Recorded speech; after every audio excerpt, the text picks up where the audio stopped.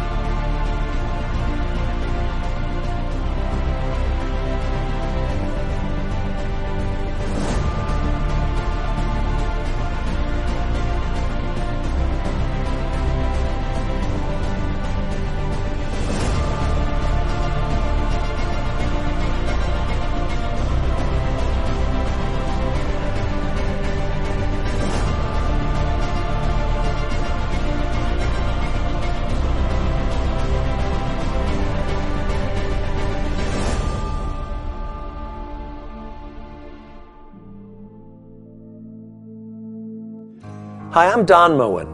Psalm 22 verse 3 promises that God will be enthroned on the praises of His people.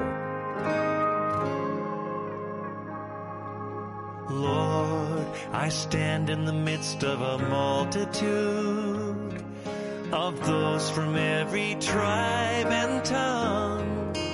We are your people, redeemed by your blood, rescued from death by your love. There are no words good enough to thank you. There are no words to express my praise, but I will lift up my voice and sing from my heart with all of my strength.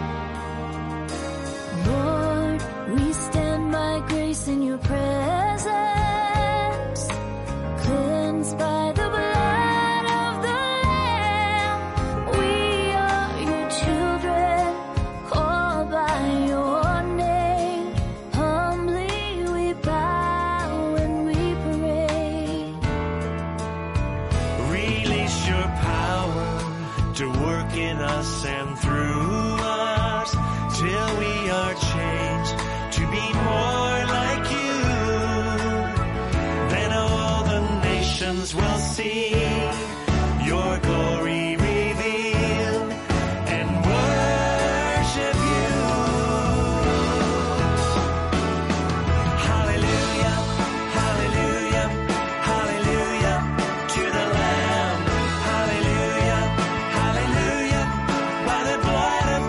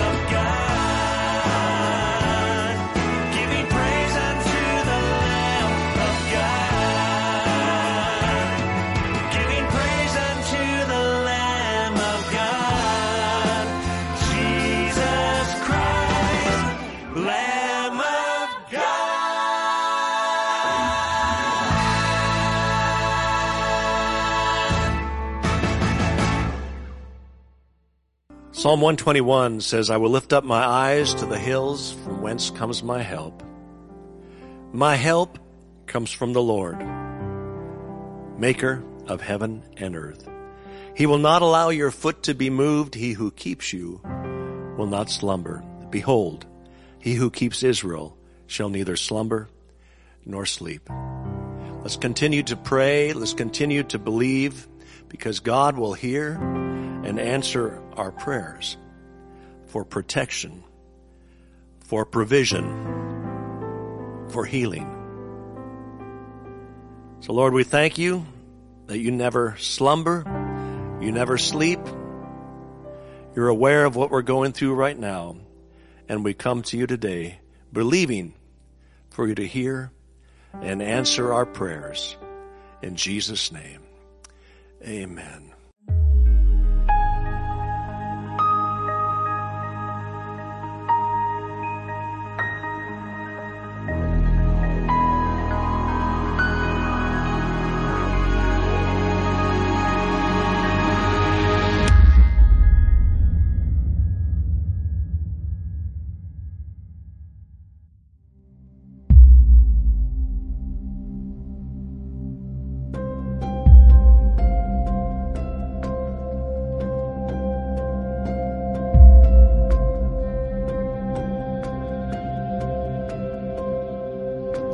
We are on a journey through the book of Revelation. Our main theme is unfolding the power of prophecy. One of the key things we need to keep in mind here is that the book of Revelation is not a book of prophecies. It is prophecies that you've been given since the first day of man being fulfilled. We're honored that you decided to join us. We certainly expect you to be challenged and blessed. Most Christians today avoid the study of this book. There's probably good reasons to that because of the supposed symbols that are within this book. We need to take special care of those symbols because those symbols are communicating exact truth about the book of Revelation. As for our little fellowship, the Lord has blessed us with a deep understanding of His prophecies. I personally have been studying them for over 30 years.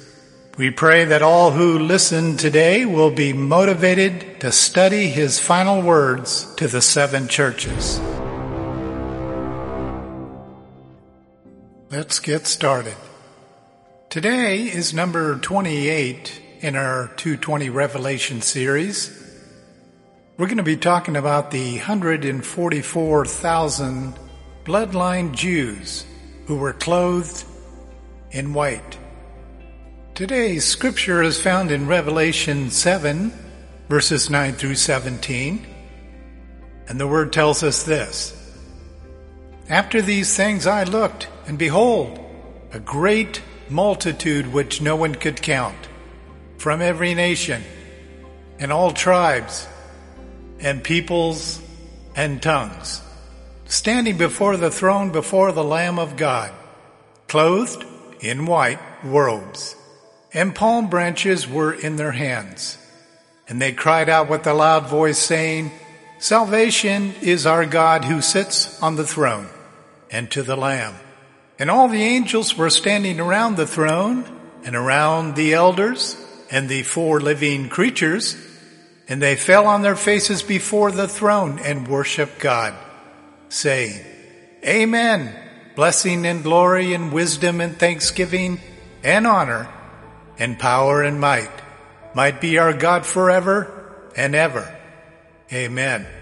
Then one of the elders answered, saying to me, These who are clothed in white robes, who are they? And where have they come from? I said to him, My Lord, you know.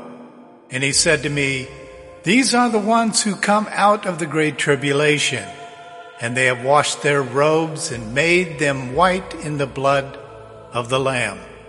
For this reason they are before the throne of God, and they serve Him day and night in His temple, and He who sits on the throne will spread His tabernacle over them. They will hunger no longer, nor thirst any more, nor will the sun beat down on them, nor any heat. For the Lamb in the center of the throne will be their shepherd and will guide them to springs of the water of life. And God will wipe every tear from their eyes.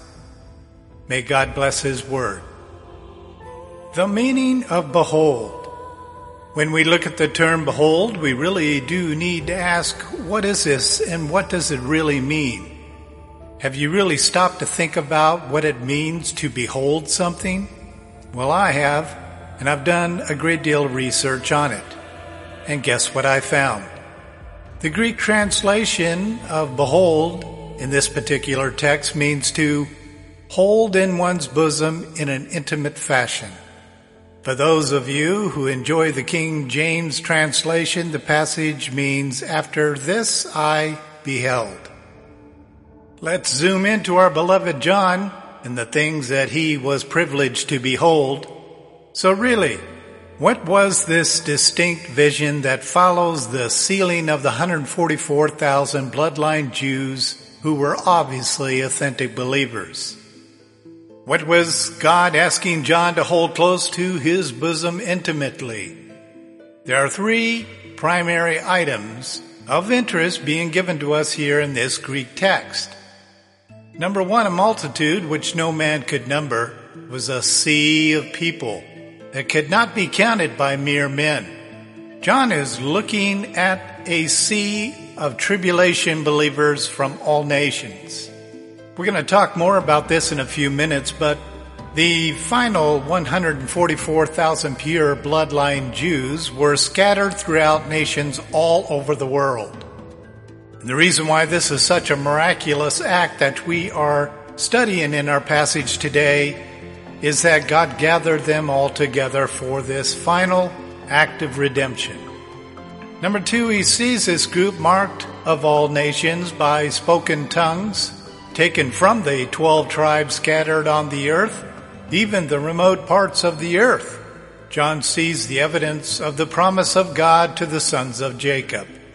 The historic church, by the way of the fruit of their preaching, is evidenced in this revelation moment. The fruit basket in front of them were the final chosen, God's 144,000 pure bloodline Jews. This literally unfolds the closing of the door of the predestined bridal members of Christ. Number three, each bridal member standing before the throne clothed in white robes, and each one of these members of the multitude is holding a palm branch, which is the eternal symbol of victory. This moment in heaven that John is seeing is clearly a celebration of the victory of God through Christ Jesus pulling together his final remnant. Let's take a look at our critical note. John was focused on the right end times. In this, he can see his responsibility to proclaim the revelation gospel that will end all of human time. Unlike the other apostles who demanded details about the end time, John takes the living God at his word, listens, records, and embraces his responsibility without stupid questions based on fear. While on the earth, when the apostles appealed to Jesus to answer their fear-bound questions, he says it is not for you to know times or seasons that the Father has set by his authority. Then he immediately reminded them of their responsibility to share with others what they had seen in and through him. You can find that in Acts chapter 1, verses 7 and 8. As for John, the responsibility factor was no different. Since the apostles were still bound to the earth, Jesus admonished them with an earthly mandate. And that again is, it is not for you to know. As for John, he was lifted off the earth and placed in heavenly places, which granted him the privilege of to know. Any earth dweller remains in a position of not knowing the details of the eternal end times. In the case of the earthly apostles, Jesus turned their attention from times or seasons and focused them on his earthly work to advance his gospel to the earth dwellers to prepare them for the eternal end times. The words rendered times and seasons in English translations to represent two different Greek words that describe time. Times translates a form of the word chronos, which points to chronological, linear earth time as measured by a calendar or a sundial or a clock. Chronos includes years and months and days and hours. Now the word seasons renders a form of a word kairios, a word that points to the quality or type of time. By Jesus putting a focus on the advancement of his gospel, he is assisting the disciples to help believers in their quality of life during the unfolding of his prophecies. If his disciples didn't understand this, they might have been quick to set their focus on God's eternal times, which was not for them to know. Jesus' clarification is relevant today. We need to increase the quality of life in Christ Jesus through the indwelling power of the Holy Spirit for all authentic believers to sustain God's knowledge of the end times as he reveals the details that we're reading about right now through John in the book of Revelation. Keep in mind, it's not about his return, it's about our return, the rapture. Even after Jesus vanished into the eastern sky, remember, this was before the indwelling Pentecost. His followers struggled with the issue related to his return.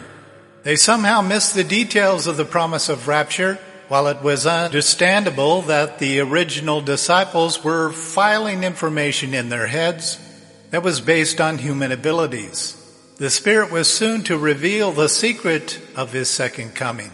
That being, of course, the rapture occurs before his return. The times issue related to his return is clarified by his statement of, "This is not for you to know."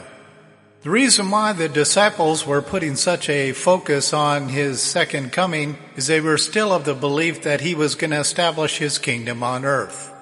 Somehow, and probably because of the fallen state of humanity that they were in, they were not able to understand and embrace that the kingdom of God is in heaven. The bottom line is this: Jesus' admonishment to have each focus on establishing a quality of life for the believers becomes paramount. Poor quality of life produces a poor ability to accept the end times. High quality of indwelling life produces a rich understanding and ability to understand the end times. I don't know if you've ever thought about this, but John had the honor of seeing you in the future. John was a man of privilege. John was the only human granted the honor to know the times while living on earth. This makes him special. So think about this. He was the only disciple standing in the group before Jesus ascended that Jesus knew would carry the responsibility of knowing the end times.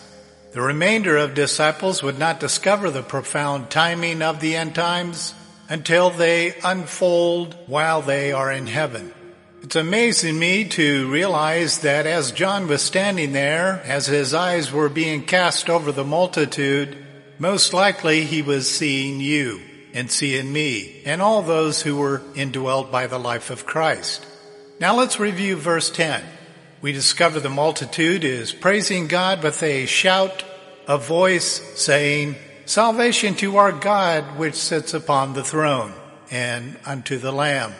Curious factor to me is salvation to our God. Well, that's correct. Salvation means safety and health.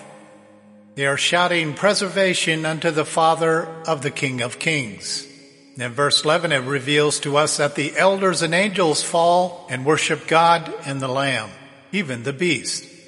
This is a significant moment here. This action is what follows the sealing of the 144,000, their return to heaven, and it closes the final salvations and the fulfillment of the seal of Israel. Verse 12, we know that we hear the voices of the remaining saints and angels shouting, Amen. As in Jesus' story of the prodigal, all are celebrating the return of the remnant of Israel. That's the 144,000. It is no wonder why all of heaven rejoices. This is all confirmed in one of the elders stepping up and asking John a question. These who are clothed in white robes, who are they, and where have they come from? This tells me that it was a specific question that needed to be asked of John so he can connect the proper doctrines of who these people are. Of course, John takes the easy way out, and he says, "My Lord, you know." And then the response from this elder is, "These are the ones who come out of the Great Tribulation," which of course is the 7-year reign of the Antichrist. "And they washed their robes and made them white in the blood of the Lamb." These are key doctrinal things that the elder wanted John to embrace. John is silenced by what is happening and what is to happen next. Not one member in attendance is silent. Every redeemed soul begins shouting and covering the tabernacle with praise, which in turn God poured over the 144,000 persecuted saints of the horrific 7-year reign of Satan, who are now front and center. His approval and blessing for surviving such an ordeal was significant at this moment for each to understand that. Among this group were the remnant of the 7 churches, members who refused to deny Jesus Christ amid the deception and false doctrines propagated by 5 of those 7 churches. At this moment in John's vision, he sees all remnant believers standing before the living God. Here's a mind bender. If you are indwelt upon your death, you are standing there at the time John sees this unfold. You might have locked eyes with him as he was scanning the multitude. How is that for being amazing? You most likely have made the connection. This group is none other than the 144,000 saved saints that survived the Great Tribulation, as well as the multitude of the remnant believers from the 7 churches. All who are present have a special understanding of being saved by the blood of the Lamb. They know the sacrifice of believing in the Lord Jesus Christ as their Savior. No fear-bound fake Christians will be present. The blood started flowing in Genesis 3:21, and it has flowed down through the ages to be poured upon the final few. When Jesus said, "Faithful are the few," he meant exactly that, a few. These believers truly paid the price for knowing Jesus. Not just those who survived physical torture, but those who survived persecution through demonic affliction and lies, demonic doctrines from the devil. When the select elder showed John who the they were that he was seeing, he saw you, me, and every other saint praising God and worshiping the Lamb of God, who is the Son of the Father, and of course that's Jesus Christ. Have you ever seen one of those paintings of Jesus carrying a lamb over his shoulders? The message is clear. God used the persecutions of his enemy to break our ability to walk in self-effort. He placed us over his left shoulder, carried us, and securely took us to the eternal place of rest, simply to be a part of John's amazing moment of hearing the voices of past and present rejoice in the salvation of the Lord. These tribulation saints and the multitude will stand before the throne of God and the Lamb amid the New Jerusalem temple, the church, known by God as the tabernacle, each bearing the badge of God's honor. Now the final results. The holy promise God the Father commissioned to his remnant to stand in his presence, see his glory, the glory of the saints, the magnitude of the Lamb, the whole of his temple, the church, without spot or wrinkle. How glorious is that? Furthermore, God reveals here that these saints will not crave or struggle with the evils of the devil or the torturous plots of God's enemy. Each will enjoy the plenties of heaven and with their spiritual bodies they can trust their redemption, then move on to the new earth that was prepared for the faithful few. Our passage identifies the multitude as the leaves of the tree of life, which are a reflection of God's redeeming new growth for the remnant. Chapter 7 of Revelation is the most refreshing of all John's writings. We see the multitude that no man can number, redeemed by the blood of the Lamb, and rewarded for standing up under the most severe abuse known to mankind, the afflictions from the evil one, and of course that is Satan. Soon God will give him some of his own. Every way that Satan tormented and tortured the people of God, this will come back on him sevenfold. There are not a lot of writings that I weep over, but this is one of them. I am so thankful for the blood of the Lamb and the saints that endured to the end. Even amid the great tribulation of Satan, God still loves, saves, and delivers those that cry out, Abba. He is not willing that one should perish. If the Spirit is prompting you right now to pray and receive the indwelling life of Jesus, consider praying this prayer with me. Loving Heavenly Father, I take by faith the helmet of salvation. I recognize that my salvation is the person of your Son, the Lord Jesus Christ. I cover my mind with Him. I desire that He put His mind within me. Let my thoughts be His thoughts.